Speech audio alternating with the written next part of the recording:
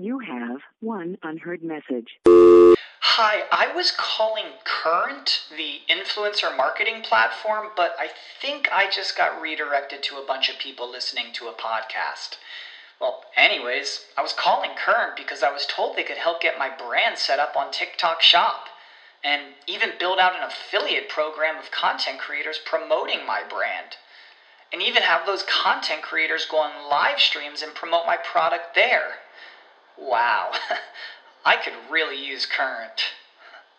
I also heard that the brands they work with are making millions in sales. I guess I'll just go to their website at current.tech. For the ones who work hard to ensure their crew can always go the extra mile, and the ones who get in early so everyone can go home on time, there's Grainger, offering professional-grade supplies backed by product experts so you can quickly and easily find what you need. Plus, you can count on access to a committed team ready to go the extra mile for you. Call, click Grainger.com, or just stop by. Grainger, for the ones who get it done.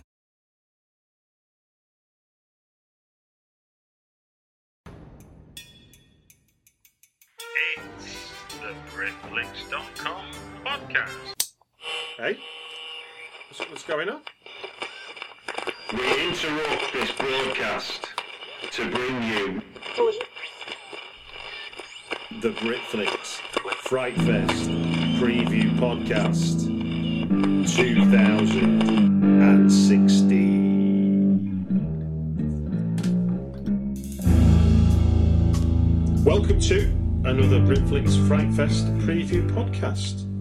Today we're going Balearic. I think. Yep, that's right. Would you like to introduce yourself, please, to let us know who's on the podcast this time?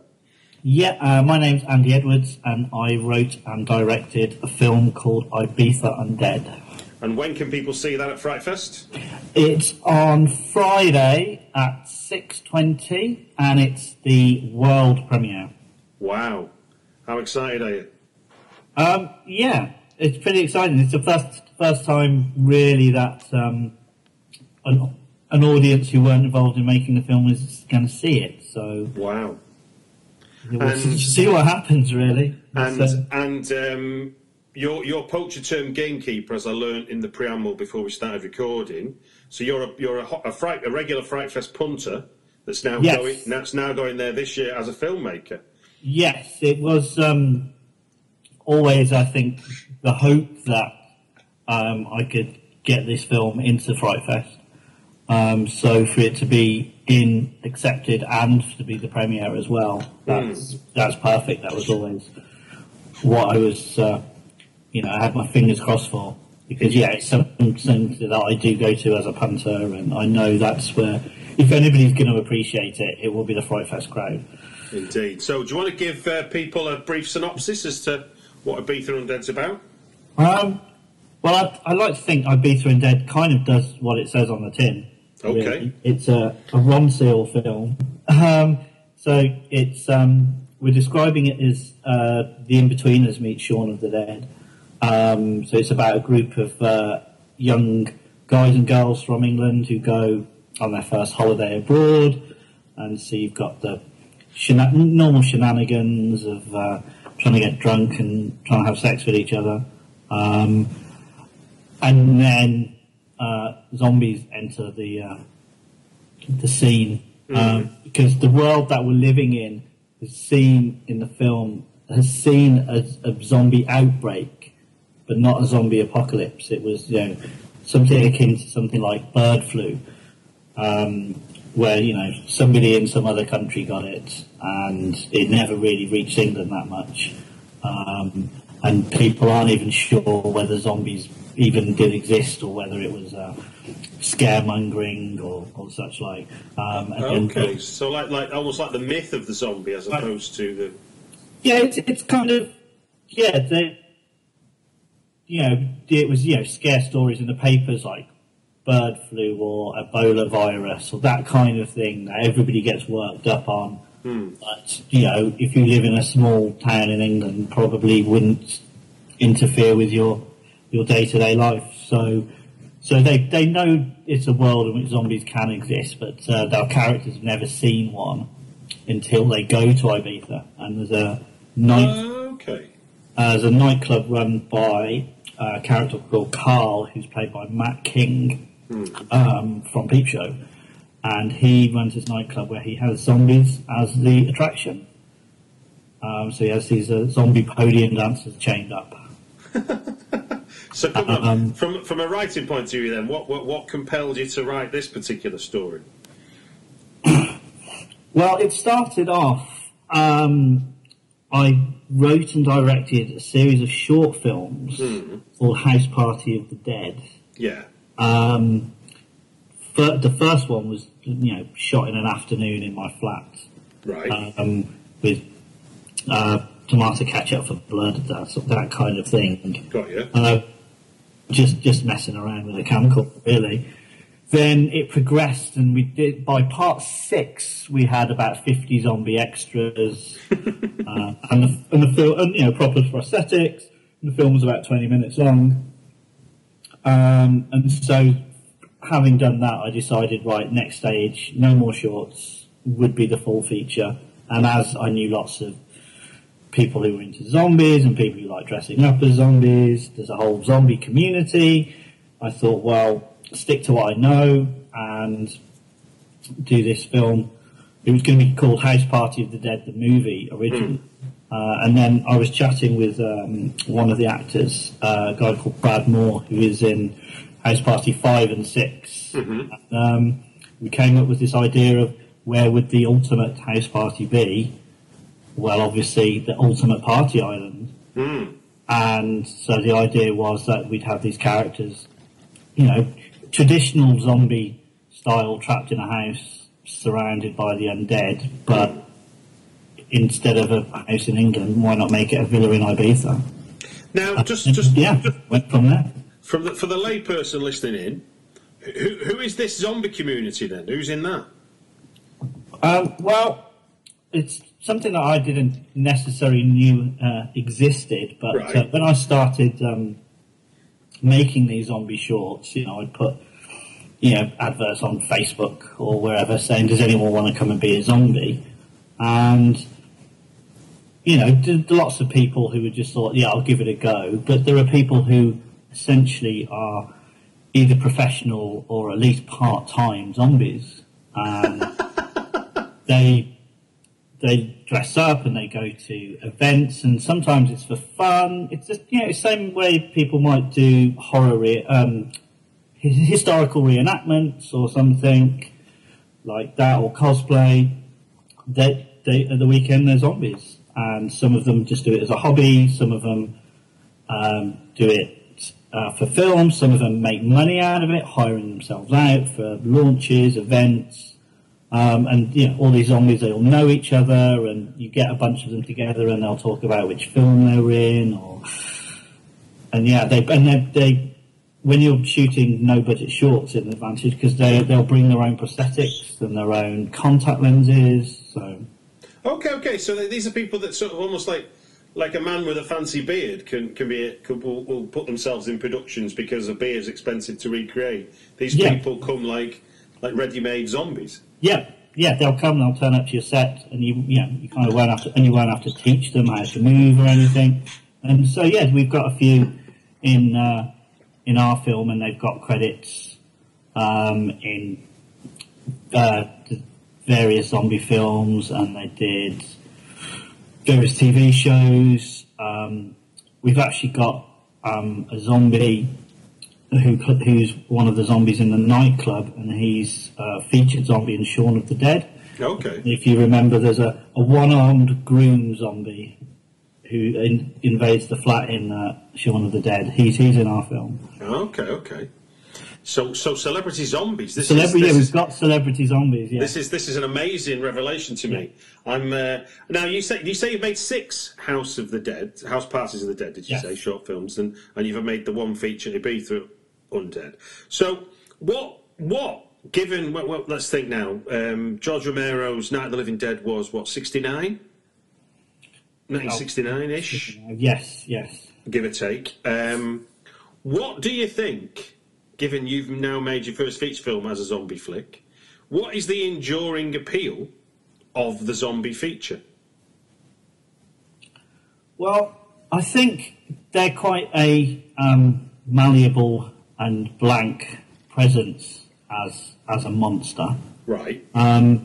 So they can stand for various things. I mean, obviously, we were just talking in my film, it's kind of, they're referenced in the same way that, something like the Ebola virus or an epidemic would be. Mm-hmm.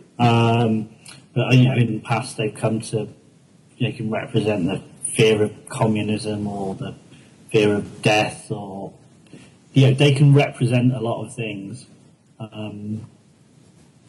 And so, from a filmmaking point of view, they're quite cheap to make. So I think that's part of the appeal for filmmakers. But I think for audiences, they can represent so many different fears, so that they can move with the times.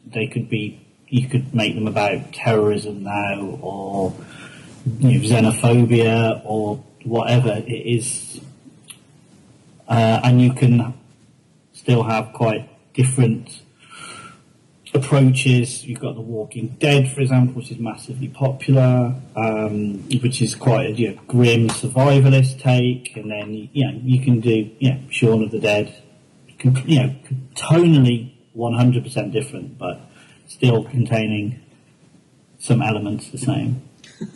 It's a bit like the thing, still contains zombies. Exactly, yeah. Still contains zombies. But you can, there are zombie romantic comedies, there are zombie, grim survivalist zombies.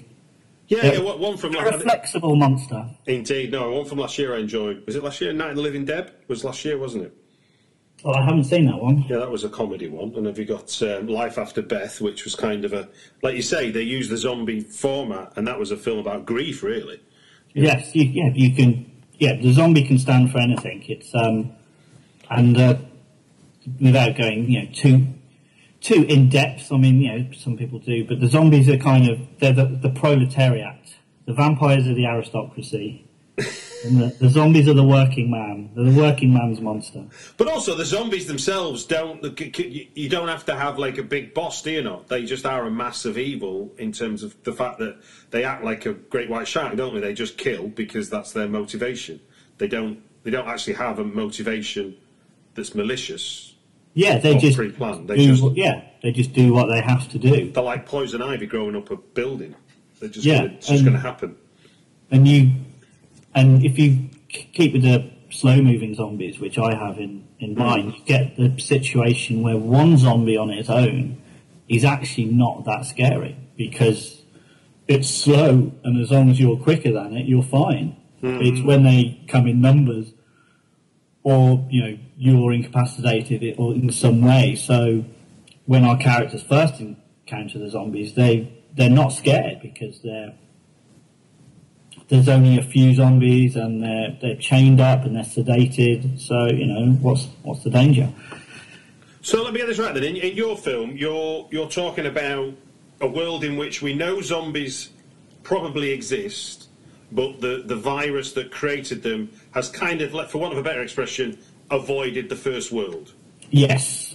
Would that be a way of seeing it? Yes, definitely, yes. So your nightclub owner, the guy from Peep Show, he has got himself some. So in a way, it's like a mini Jurassic Park, isn't it? It's like it is a bit. It is. There's a kind of vibe of that, of kind of Jurassic Park sort of thing that he thinks he can control these things, which are obviously uncontrollable, and then uses them as an attraction to lure people to his club. So when you were moving from short film to feature film, in the writing stakes, what for you was the sort of hardest challenge to resolve in terms of storytelling? Because obviously a feature film as a story is a much bigger undertaking than a short film. Oh yeah, it's massively different from writing a short film.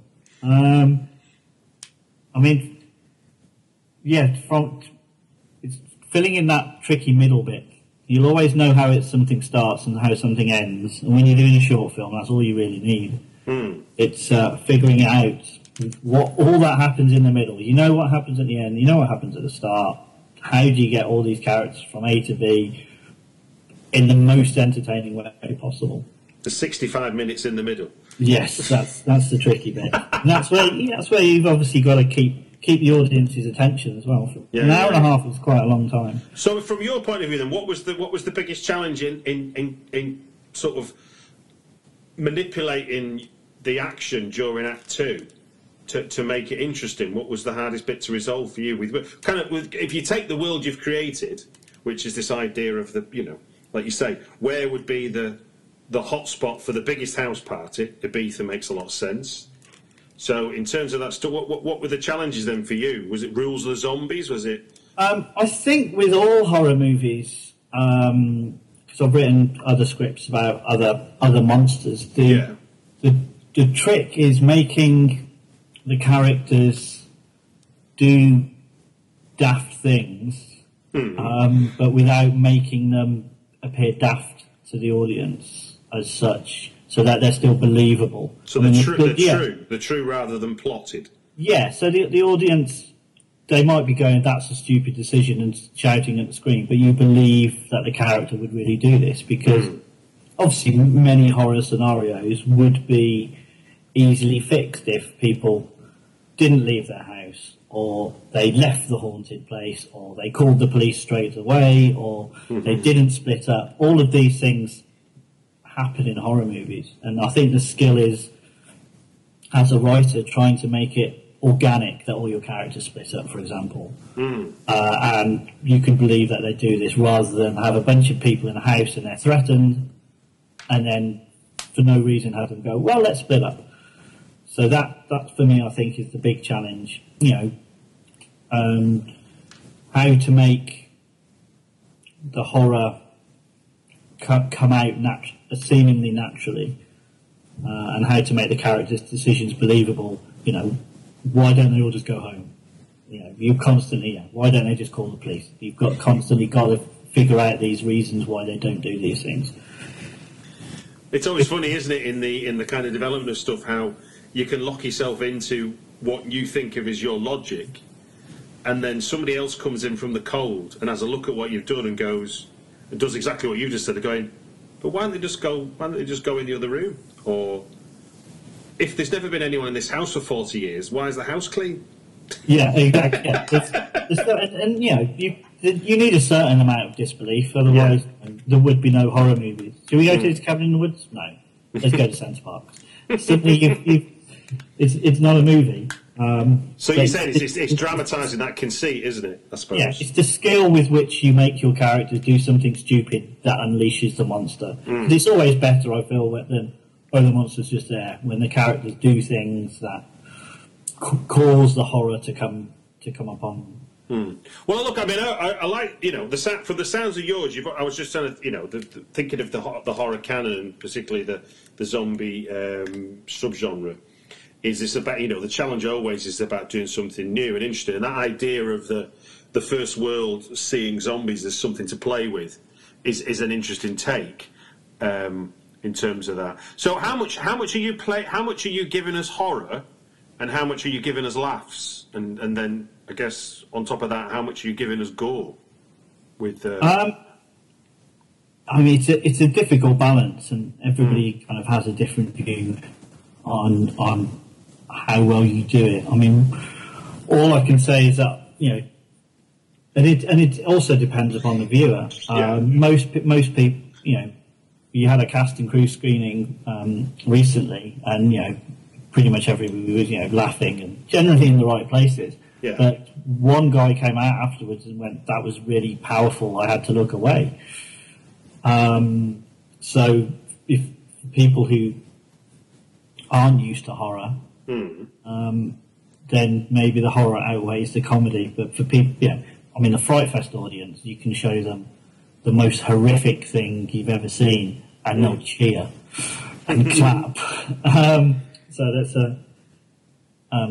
another audience entirely. But all I wanted to do was do my best to make the horror bits and the gore bits horrific and gory, and make the comedy bits as funny as I could, because what you don't want to do is to say, I'm making a comedy horror, and then you water down the elements and you go, well, I don't want to put too much gore in it because or too many laughs because they won't be scared.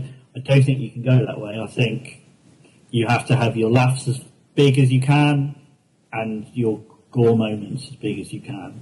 Yeah, no, interesting you say that, because I had Paul Davis on, who's done the making of American Werewolf in London documentary, and he's launching his book at Fright Fest, which is a kind of extended version of what he was able to glean for the documentary. And he talks about that fascinating period where nobody would buy American Werewolf in London screenplay. And it was that classic, and obviously this is before the kind of the comedy horrors we know it today. We obviously had Abbott Costello and things like that doing all kinds of horrors with comedy, but basically the comment he got was, and it's weird to think of this, you think of John Landis having done the Blues Brothers and whatever, and he's being told it's got too much scary and too much comedy. It needs to be one or the other. And you kind of like, that would have spoiled American Werewolf in London so much if they'd have dialed down one of those two elements. Totally, and yeah, I can still believe in it. And the conversations I had when trying to get this film made, and again, it was had conversations with various people to try and get the money and the funding for it. And some people are like, well, it seems really scary here, and then really just not serious here, and as if one negates the other. When I think if you've just seen something horrific, you really want a big laugh, and vice versa. So I think that my opinion on it, which I think is the same as John Landis's, which is hopefully means I'm in good company, is you make the scary bits as scary as you can and the funny bits as funny as you can, and that's the best that you can do, rather than trying to water both things down. When you was going, I'll hold that question off for a second, but given you did the short films, what lessons learned from the short films did you find invaluable while you were doing the feature film? Every day on set that you can spend on set is a learning process, especially from a director's point of view, because you're working with actors and working out which bits of your script work and which don't, and also because I kept it in the genre, I learned various things about prosthetics and about visual effects, which I was able to carry onto the feature. So I wasn't coming at zombies as a first timer. I kind of had some ideas of what worked and what didn't work, and what we could show and couldn't show on our budget. So, just as an example, then, what did you learn from those short films about what you can't get away with when you're doing zombies, as it were? What is it not worth trying to show that you kind of learned from the short films? Trying to think now. Well, you've got to have numbers, is I think something.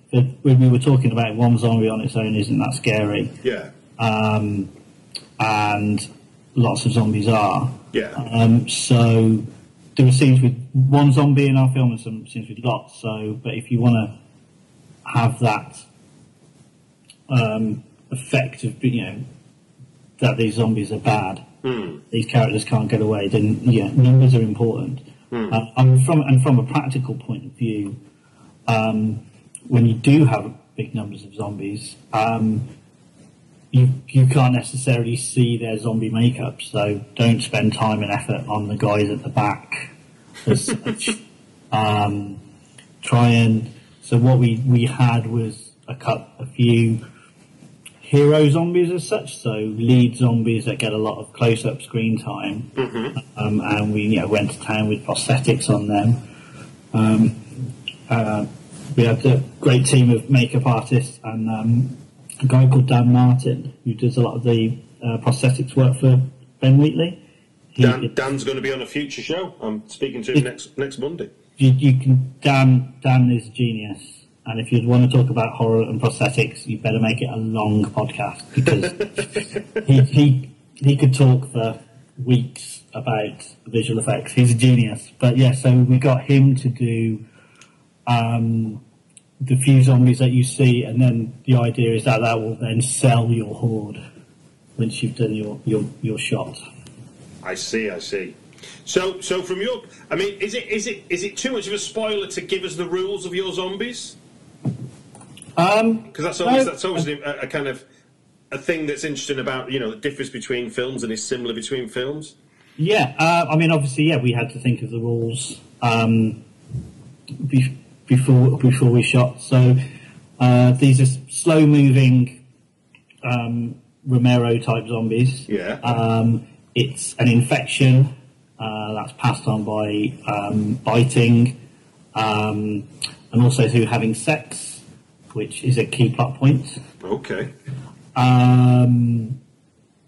So that kind of also ties in a bit with the Brits aboard having unprotected sex, kind of Ibiza angle. That's a way that you can catch the zombie virus. You think the worst STD is to become a zombie? Well, yes. Being a zombie is an STD in Ibiza. And because obviously we were trying to think of, ways that we could make these, obviously recognisable, but also have, some traits that we could only do in Ibiza. So you've got that, the sexual contact one, and also the fact that in the nightclub, they're fed MDMA to keep them calm. Oh, good rule. So MDMA keeps them calm. Alcohol, however, makes them angry. That's pretty much humans, isn't it, though? Exactly. But yes, more so with zombies. So yes, to stop them biting. So they're loved up almost at the start of the film. I like that because they've been pumped full of MDMA. So, that's quite a surreal notion. Yes. A loved up zombie. I like it. I like your thinking. So then, this is your world premiere, did you say? Yep, world premiere. First time anybody apart from cast and crew would have seen it. That is an amazing achievement. Congratulations on that. And doff of the cap if you can see me now. So when you're going to be sat there with the audience for the first time at Fright Fest, at that point, let's remind people when they can see Ibiza Undead. It's 6:20 on the Friday. Cool. It's on Discovery Screen 1, I think. Cool. All right, then. So, without giving any spoilers, I suppose, is there any particular aspect or event that you're particularly excited to see with an audience? I think it's mainly just hopefully the enjoyability of the film transfers across to the audience. My kind of number one rule for making this film was that it should never be dull. It's a zombie film in Ibiza. That should never be dull. And so, it's quite fast moving. Lots of things happen in it. And, it was a hard shoot, but it was a fun shoot. And I just hope that kind of general atmosphere comes across. I mean, there's lots of little jokes in there, and obviously you hope that people will laugh. I just hope that people have a good time. I doubt it's going to be up for any Oscars because it's a zombie film set in Ibiza, but I hope that it, does what it says on the tin, and then a bit more, I think, as well. We tried to pack everything into it. So it's got all the elements that you'd expect from that. There's also what I hope people will get out of it. There's some nice character moments as well, and some characters that they can relate to. Fantastic. Well, look, thank you very much for giving us your time on the Britflix podcast. No worries. And congratulations on your feature film, and look forward to seeing your post-world premiere where you can bask in that glory. Well, let's hope so. I hope it's not like a Cannes screening where we booze. Well, I mean, from what you've told me, if there is a zombie community out there, they're more than likely going to be at your film. And it sounds to me like you've added some little twists within the context of where you've set it, and just adding, it's always hard with a kind of subgenre like the zombie to bring something new, and it sounds to me like you've had a good think about that and brought things that I've not heard of before, and or at least I've heard of it, but it makes sense to put it in your film, your idea. So it's nice. It's a melding of the two worlds of Ibiza and zombies, because as well as obviously zombie fans, we're hoping that fans of Ibiza will come and watch the film as well, because apart from there's Kevin and Perry Go Large, and it's all gone Pete Tong, but I think the Ibiza film genre is quite a small one, so hopefully people will be excited to see it from that point of view as well. Yeah, I'll have to do a Ibiza top 10 films on the Britflix website very soon. There's not that many. As the niche gets accrued. Yes. Well, look, have a great time, and hopefully I get a chance to meet you and shake hands. Definitely. If you don't already subscribe to Britflix, just sign up for free at iTunes. Hey? What's going on?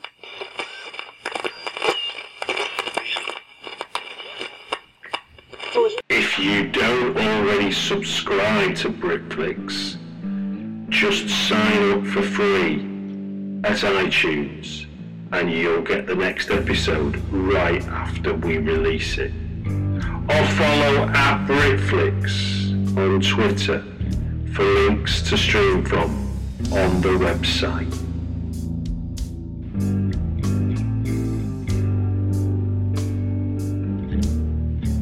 This has been a Britflix Frightfest Preview Podcast 2016.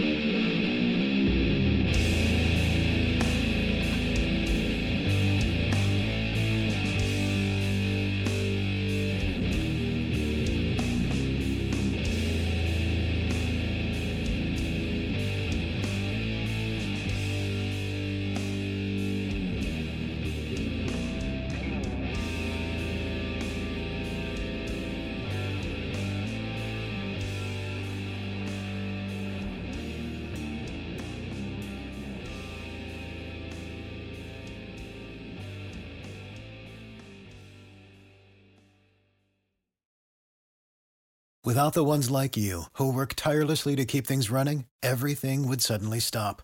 Hospitals, factories, schools, and power plants, they all depend on you. No matter the weather, emergency, or time of day, you're the ones who get it done. At Grainger, we're here for you with professional-grade industrial supplies. Count on real-time product availability and fast delivery. Call, clickgrainger.com, or just stop by. Grainger, for the ones who get it done.